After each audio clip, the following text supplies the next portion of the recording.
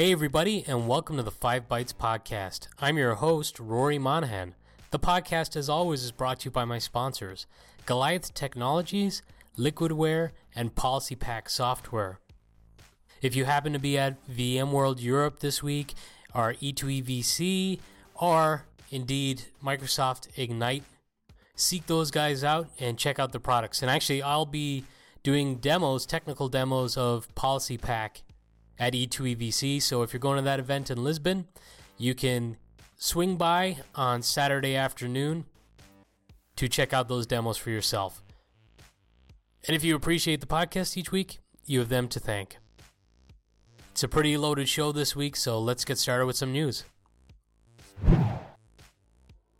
So obviously with all the events that are going on this week, there's a lot of announcements, but I'm going to cover some of the other news first, including that ZDNet has reported on a new collaborative effort between Facebook, Mozilla, and Cloudflare called TLS Delegated Credentials, which is right now undergoing standardization at the Internet Engineering Task Force. The report states the new standard will work as an extension to TLS, a cryptographic protocol that underpins the more widely known HTTPS protocol, which most listeners probably already knew. And it states that the TLS Delegated Credentials extension was specifically developed for large website setups such as Facebook, or for websites using content delivery networks or CDNs such as Cloudflare. The TLS Delegated Credentials extension allows site owners to create short-lived TLS private keys that they could deploy to multiple server setups, instead of the real TLS private key, which is less secure. This lowers the risk of someone impersonating their services, and if an attacker does manage to hack a server, the stolen private key won't work for more than a few days, rather than weeks, months, or even years as it does now. So that's pretty cool. Rather than putting the same key out on all servers hosting your services globally, you can have a unique private key on each. So it lowers the surface level for attack, which is a good thing. This week, Google published an update to Chrome to address a zero-day vulnerability that is currently being exploited out in the wild. The vulnerability is CVE-2019-13720. The researchers are calling these attacks Operation Wizard Opium. So far, they've been unable to establish a definitive link with any known threat actors. From the description, it appears the bug is exploited when allocating free memory along with other techniques that eventually give the attackers an arbitrary read-write primitive. This is used to craft a special object that can be used with a couple of specific functions together to perform code execution of malicious payload. Chrome version 78.0.3904.87 has been released to address this bug, so get it now. On an update from a story on last week's episode of the podcast, remember how I talked about the Microsoft Power Platform introducing a self-service feature that would allow users to purchase and install their own extensions into the tools? For example, a Power BI user could use whatever extensions he or she wants. This was met with a lot of concern from admins, and it looks like sense has prevailed now. On a Microsoft FAQ, they've stated that on November 19th, they will provide IT admins a way to turn off this self-service purchasing on a per-product basis via PowerShell. And to provide more time to prepare for this change, they are updating the launch for self-service purchase capabilities for Power Platform products to start with Power BI on January 14th for all commercial cloud customers. So they're pushing the introduction date or launch date of the feature out a little bit too. Citrix Machine Creation Services, or MCS as it might be better known, is now supported on Google Cloud Platform. And, it's been a while coming, AppV functionality is now available in Citrix Cloud.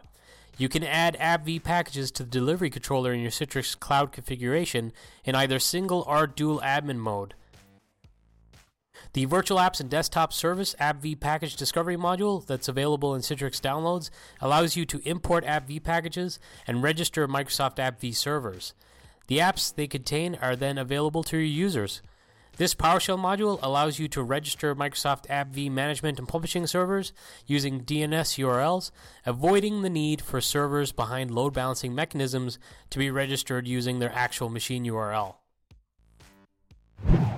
News of a Bluekeep worm has been doing the rounds among security experts on Twitter this week. It feels like every couple of weeks something else comes out about Bluekeep. If you haven't patched for it yet, what are you doing? Cop on, do it now. Silicon Republic have reported that some NordVPN users' credentials have been circulating on online forums. Dan Gooden of Ars Technica reported that he had received a list of around 753 credentials on October 31st, most of which were still in use by NordVPN customers at the time of their reporting. Have I Been Pwned, meanwhile, reported 10 other lists of this nature.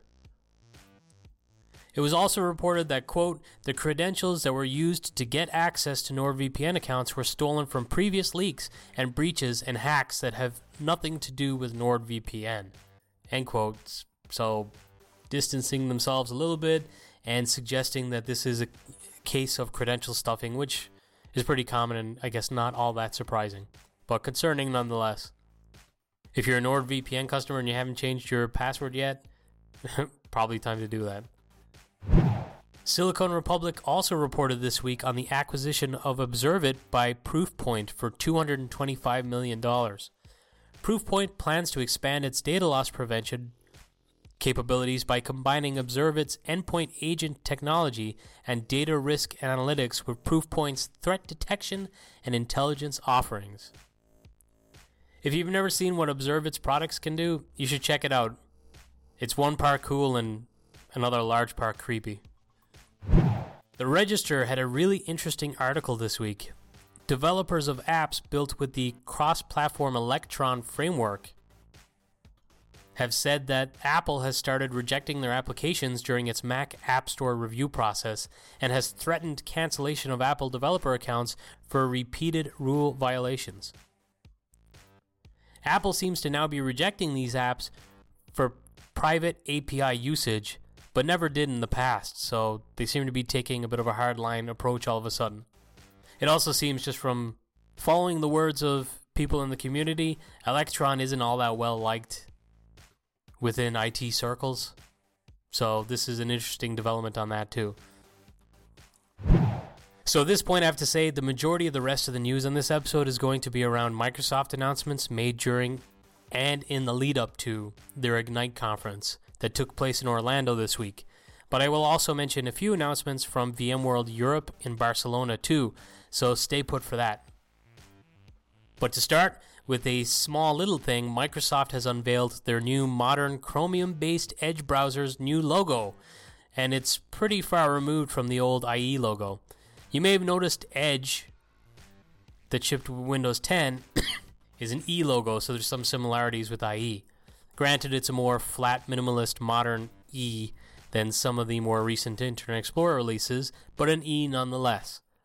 The new logo is kind of in the shape of an E, but it is formed with blue and green waves. It's pretty slick. And more importantly, the release date has been announced. This new modern Edge is going generally available on January 15th, which, as Aaron Parker pointed out, means it will be released just as Windows 7 goes end of life, which I'm sure can't be a coincidence. I was fortunate enough not to be in a meeting when the keynote started. I got to watch all of it. Satya and crew did an excellent job, but personally, I would have liked a little more focus on some of the more day-to-day practical enterprise solutions, rather than so much of the edge computing, data analytics, and augmented reality stuff. It was cool and entertaining and all, but it's just not my day-to-day, so it had limited value to me. In fact, other than the St. Luke's case study and the few things mentioned about Microsoft Teams and Endpoint Manager during the keynote, which those mentions were pretty brief, I don't think there was anything worth reporting on, really. I did like some of the stats that were thrown out, like how it takes about 25 minutes to return to the original task after being interrupted. That is something I really hate when working in a busy office. When I have walk-ups to my desk, I'm probably pretty rude because I'm usually drawn back to my screen, like continuously peering over at my screen, trying to keep focus on what it is I'm doing so I don't lose my place while someone's talking to me. So I'm kind of only half paying attention. And obviously a challenge when actually working from home in a house, if other people are home and, hey, the baby's crying, hey, the dog is crying, that's a break in focus. And I guess they're saying that it takes about 25 minutes to regain your focus and get back to that original work. Now, the use of those stats were selling some of their automation features. And on that topic, there was a demo of a pretty cool new tool called Power Automate that could be used to automate workflows within all kinds of apps, including legacy Win32 apps that don't have public APIs. In the demo, they made it look really simple too. There was a record option that allowed you to then just do something like click on a name text field, enter data, click email text field, enter data, and click a submit button, and that could then be an automated workflow. This is built on top of the old Flow product and is available, at least for now, still at flow.microsoft.com. I mentioned data analytics being a part of the keynote, and it was in a pretty big way. They unveiled Azure Synapse Analytics with a lot of comparisons with Google's analytics, trying to highlight how much quicker Microsoft's solution is. They said they pretty much re-architected the whole lot to achieve the performance. And what kind of performance, you ask? Well, 9 seconds to query petabytes of data versus 11 minutes doing the same query with Google. They did show some examples with smaller sample data too to show what's most likely a more common scenario for people. And the performance is very impressive. I probably could have done without the comparisons to a competitor though. I don't really like that form of marketing, but I'm sure it works for some people. Possibly the biggest Azure announcement, and boy, there was a lot of them, was Azure Arc, which promises to offer Azure services and management to customers on other clouds or infrastructure, including those offered by Amazon and Google. Now there's a little bit of a qualifier. As long as there is a Kubernetes cluster, you'll be able to deploy applications to them and manage them using Azure Portal.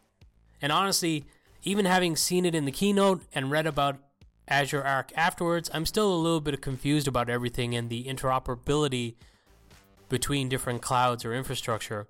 So they talked about Azure SQL databases, which is cool and all because customers will be less locked into Azure for running those workloads now.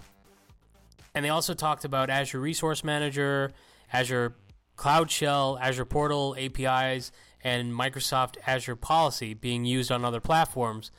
But what other components that maybe today are Azure only can be deployed on AWS or GCP? Still a little unclear. I guess I don't spend my day-to-day working within Azure. I just run some things like WVD. I run Citrix Cloud, Office 365, and a few different components in there, mostly SaaS stuff. So the vision for this Azure Arc and how it could be used with, say, GCP or AWS, maybe someone else more versed in this stuff would know better. Microsoft Teams will now support Linux. It will also allow you to open multiple windows, and users will finally be able to create their own private channels, which is a pet peeve I have had with it in the past when compared to using Slack. They also showed that there will be more integration with other Office 365 products and Teams to allow you to quickly share content from, say, Outlook to your team with a couple of clicks. There is a new Tasks feature which looks a little like a mini embedded version of the much-liked Microsoft To Do app. There's a pretty cool transparency effect on cameras now in Teams as well, and an ability to detect whiteboards and set focus on the whiteboard. So if you've got a camera pointed to a whiteboard, it's able to lock in on the whiteboard and then kind of gray over or make other objects that might stand in front of the whiteboard, like people, transparent, so it keeps that focus on the whiteboard for everyone viewing. You'll have to check out the video demo to understand what I'm talking about for that one. There's also a pop-out for chat now, which is much needed, and Power Platform integration, plus much more. During the keynote, there was a brief demo of something called Project Cortex. In the demo, they showed that their products like Office 365 could reference a data set specific to your organization, and through machine learning, learn things common just to you. For example, commonly used internal naming and abbreviations, which can then be highlighted in text with a little callout available that shows past references and other resources pertaining to that abbreviation. The way relevant documents were shown in the demo, it made me think it was a little like searching in SharePoint, but maybe less sucky. So maybe more like searching in Teams, but I think SharePoint is probably the backbone to a lot of this, plus also Teams itself. Touched on, but not really dived into too much, is the extension of SCCM and Intune into Endpoint Manager, with a lot of changes in the product, including a powerful but simple feature: the ability to see all managed devices shown in one place, no matter what or where you are managing them from, through the Cloud Microsoft Endpoint Management Admin Center. They've also introduced a productivity rating provided by analytics within the tool to monitor your end-user experience. It will simplify administration with updates to Microsoft 365 Admin Center and Office 365 groups. And it even promises to simplify meeting room management with a managed meeting rooms service. A big change is that Intune is now available to all Config Manager customers to co-manage your Windows devices. I'd imagine for Endpoint Manager to appeal to all customers, they would need all customers to have access to both Intune and SCCM, not just SCCM, so that makes sense. If you would like to manage non-Windows devices through this new Microsoft Endpoint Manager, you will need to purchase either an Intune license, an Enterprise Mobility and Security license, or a Microsoft 365 E3 license or higher. So I guess the old word of an SCCM console moving to the cloud or moving to Web UI is finally here in the form of Endpoint Manager, which is going to encompass your SCCM and your Intune and hopefully provide more value. Not from the keynote itself, but Windows Virtual Desktop had many significant announcements, including that it's now generally available in all Azure regions. New regions for the management pane are also getting added all the time, with Japan getting enrolled this week and more to follow shortly. Freek Biersen also shared that Windows Virtual Desktop extends to Linux, with IGEL CEO at the event talking about Eagle, sorry, I always get that wrong now, talking about Eagle Thin Client support for WVD. Coming soon is Azure Files with native Active Directory support, which is pretty significant, as it allows a full platform as a service based storage solution for MSIX app attach and FSLogix profile containers, which I know Jason Samuel tweeted about trying it out for himself. But by far the most significant announcement, in my opinion, is Windows Virtual Desktop on Azure Stack Hub, meaning the management components like the broker and gateway, for example, can be hosted in Azure, while the host pools running your session hosts can run on Azure Stack Hub in your on-premises data center. The announcement gave me flashbacks to a conversation I had with Jarian Gibson on Twitter 11 months ago about the possibility they'll support Windows 10 EVD, which is the multi-user Windows 10 on Azure Stack, which looks like is the case based off of a tweet from Scott Manchester, the RDS program manager, or WVD program manager. So it looks like we're all going to Azure Stack Hub, lads. Whee! It is pretty exciting. I hope to see how I can bolt on, say, Citrix components or VMware components on top of Azure Stack to get that multi-user Windows 10 and some of the other benefits of WVD in an on-premises data center scenario. Also interesting was the announcement that WVD is included in the App Assure program, but I'm not entirely sure what this means. App Assure, of course, is Microsoft's commitment to assisting customers to remediate applications with compatibility issues while migrating to Windows 10. With WVD and the option of a multi-user Windows 10, I wonder if the remediation assistance will include single-user apps to run on multi-user sessions. That could be pretty interesting. I know it's something that you can achieve already with things like shims, but it'll be interesting to see if Microsoft are willing to step up for those scenarios too. For Azure Active Directory MFA with the Microsoft Authenticator app, it will now be free for all users. There's a refreshed Azure AD Identity Protection with new detections and capabilities now generally available to help detect suspicious behavior and user anomalies to stamp out threats early. There's also the ability to provide risk-based conditional access for users. A small announcement that I noticed via Twitter is that there's also a simple My Sign-ins page for tracking your sign-in activity, which is another nice quick security win. Plus, there is more announced.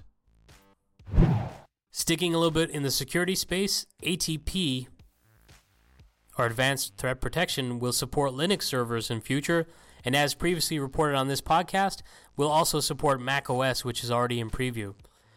They're introducing new connectors in Azure Sentinel to help security analysts collect data from a variety of sources, including Zscaler, Barracuda, and Citrix. Application Guard for Office provides hardware-level and container-based protection against potentially malicious Word, Excel, and PowerPoint files, and it will utilize Microsoft Defender ATP to establish whether a document is either malicious or trusted. So, if you're a fan of Application Guard today in Windows 10, it looks like that's going to be extended for Office too, or more specifically.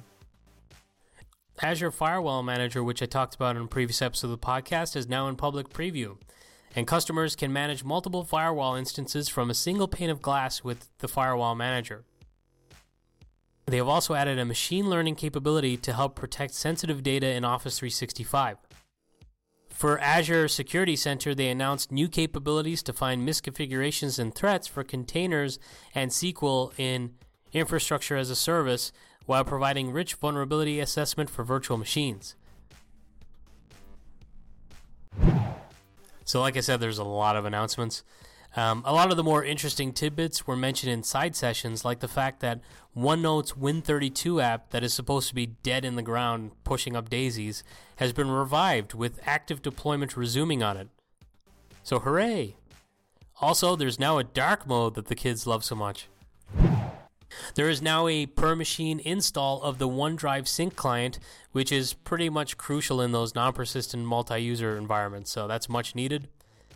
Small little announcement, not worthy of the keynote, but important nonetheless. Ginny Kahi shared info on MSIX Core, which is under development right now. It allows MSIX packages to run on what are currently unsupported versions of Windows for MSIX. It allows the package to install more or less like an MSI does. For those keeping score at home, I had previously thought almost 2 years ago that CloudHouse was going to be providing this capability in a partnership with Microsoft. The topic of installing MSIX on Windows 7 machines pretty much tapered off until now, so this is an interesting development. Ginny also shared a slide showing that support for Windows services and MSIX packages is coming soon, which is very important for getting the product to an enterprise-ready state. There was a pretty cool demo of a modernized performance monitor available in Windows Admin Center, which is claimed as the most significant re-imaging of PerfMon in 25 years. I have to admit, it does look pretty slick. Microsoft have also released a new Office app on iOS and Android. It's a single app that combines the core Office suite. It looks like a more streamlined workflow within a single app than across multiple apps, with more integration and associations between the apps without shifting from one app to another, which I guess is going to be a lot more efficient on a phone. WinBuzzer.com reports that Cortana can now read email in Outlook on iOS, which is, to reuse a term that I used earlier, one part cool and another part pretty unnerving. And hey, if it's your preference, you can also now give Cortana, that bot who's reading your personal emails, a male voice. PowerShell support on Azure Functions is now available. If event-based automation is your thing, which it is my thing on-prem today with ControlUp, you can use PowerShell to start making your tech world a better place. And on the topic of PowerShell and scripting, it was interesting that during the keynote, Satya showed a little brief demo of Visual Code and the web editor that I mentioned a few weeks ago on the podcast. If you'd like to read all, and I do mean all of the announcements, be they major or minor from Ignite, Microsoft actually released a book. Yes, a feckin' book that is 87 pages long that contains the event's various announcements. Though, I will say, I actually noticed a couple of announcements that I just discovered through Twitter discussions that I could not find in the book. So I don't think it even has all of the announcements, even at 87 pages. I'll share a link for that with this episode, which is episode 97 on 5bytespodcast.com under reference links. I'll also share a link to a pretty helpful Microsoft 365 roadmap site that shows active development and future features and tools. Other vendors had their own announcements this week around Ignite, such as Eagle Technologies, who announced support for WVD. CloudJumper have been very active on social media while attending the conference, and Cameo, who I talked about a few weeks ago, also had an announcement of their own. They stated organizations utilizing Microsoft Azure can now experience the full benefits of their virtual application delivery platform within their own instance of Azure. The headline for the article states that Microsoft Azure customers can now deliver any Windows application to any device using Cameo. If you're not familiar with Cameo, it enables you to run your applications embedded within the browser. And they've got some pretty powerful security features, like their recently announced RD Port Shield, as well as a very simplified setup even for hybrid environments. So, pretty cool. Tim Mangan was also at Ignite this week, and he shared a public survey to help gather some key information and opinions on MSIX. If you've tried MSIX and wouldn't mind filling in a short survey, please do so. I'll share it with this episode. And on to VMworld Europe. I'll try to keep this short, and luckily there aren't as many big announcements at this event. Obviously there was VMworld in the US that had a lot of announcements, so this one had fewer announcements. So I hope you're still with me out there. But VMworld Europe was held in Barcelona this week. There were several announcements, including a new feature that will allow new hires to securely access useful resources before their first day on the job, such as the company directory, intranet, and benefits information through VMware Workspace ONE. And that's pretty interesting to me because I worked for two companies who did something similar but through a lot of heavy lifting and customization. ZDNet reports VMware also announced integrations between the Workspace ONE Intelligent Hub and HID Global, a company that makes secure identity products. The Intelligent Hub will offer a passport feature to let employees use the app on their personal or company-owned device to gain entry into buildings. The feature will instantly verify an employee's identity and access allowances. Users will also be able to see how their devices are being managed through a new Privacy Guard feature in the Intelligent Hub. Multi-factor authentication is now built directly into Workspace ONE Intelligent Hub app and Workspace ONE Access. VMware Workspace Security will bundle Workspace ONE Intelligence with Carbon Black Cloud Endpoint Advanced as an add-on service for Workspace ONE Advanced Edition. Horizon Monitoring Service that I talked about on our previous episode is now generally available. VMware's UEM product brings persistent desktop support. The VMware Horizon Client version 5.2.1 has been released and now supports macOS Catalina. VROPS is now available as a SaaS application. And there was much more. I caught some of the highlights from the VMworld Europe keynote, and to me it seemed like they were expanding on some of the previous announcements from the previous VMworld. So they're giving a little more flesh to how they're going to be using Carbon Black and integrating some of the acquisitions, and gave more information on products like their cloud health dashboards and more stuff like that. There's actually some similarities with the theme of their keynote and Satya's keynote at Ignite. So they talked a lot about cloud products, analytics, and even augmented reality, which was something that is maybe a little less enterprise. So it's surprising to see both Microsoft and VMware gave it some time in the keynote. I guess it is kind of a cool, entertaining thing, and it's a cutting-edge technology that's exciting even to enterprise techies because we're all tech enthusiasts at the end of the day. And for the week that's in it, there was also some love from VMware for Microsoft announcing enhancements for improving Teams in Horizon.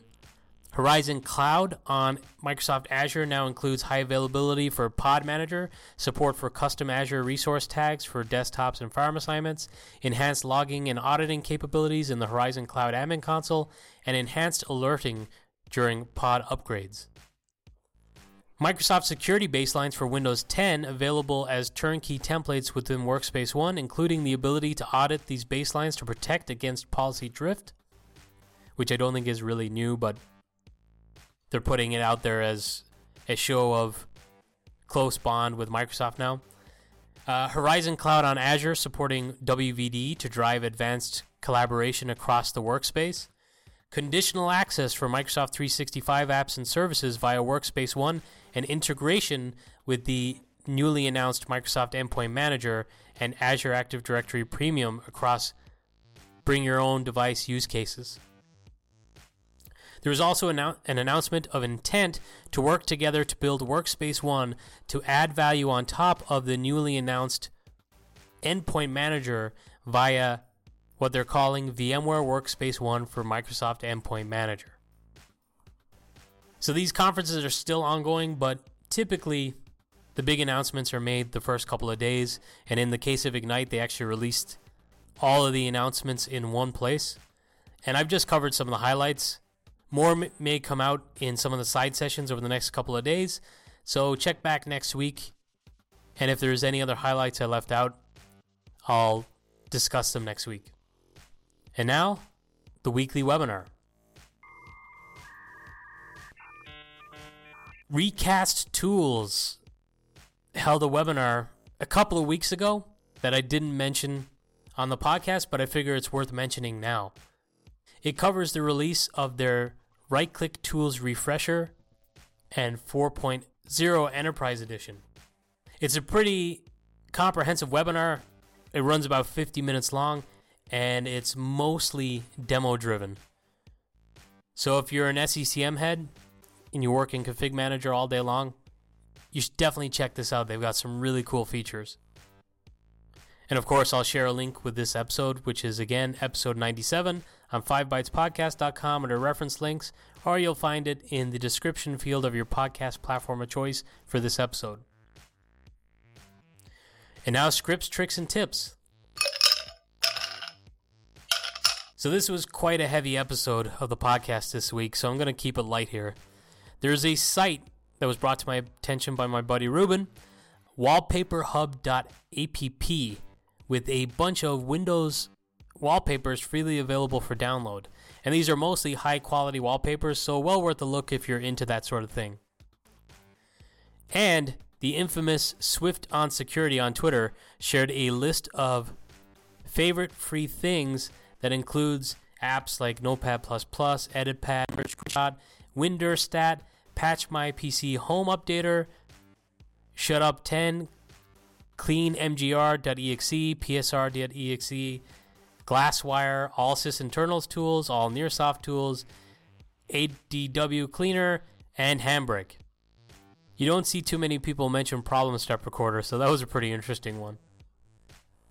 So I think this episode's going to end up as the longest episode that I've ever recorded, just with all those announcements. So if you manage to stick with it, kudos to you. I'll catch you next week.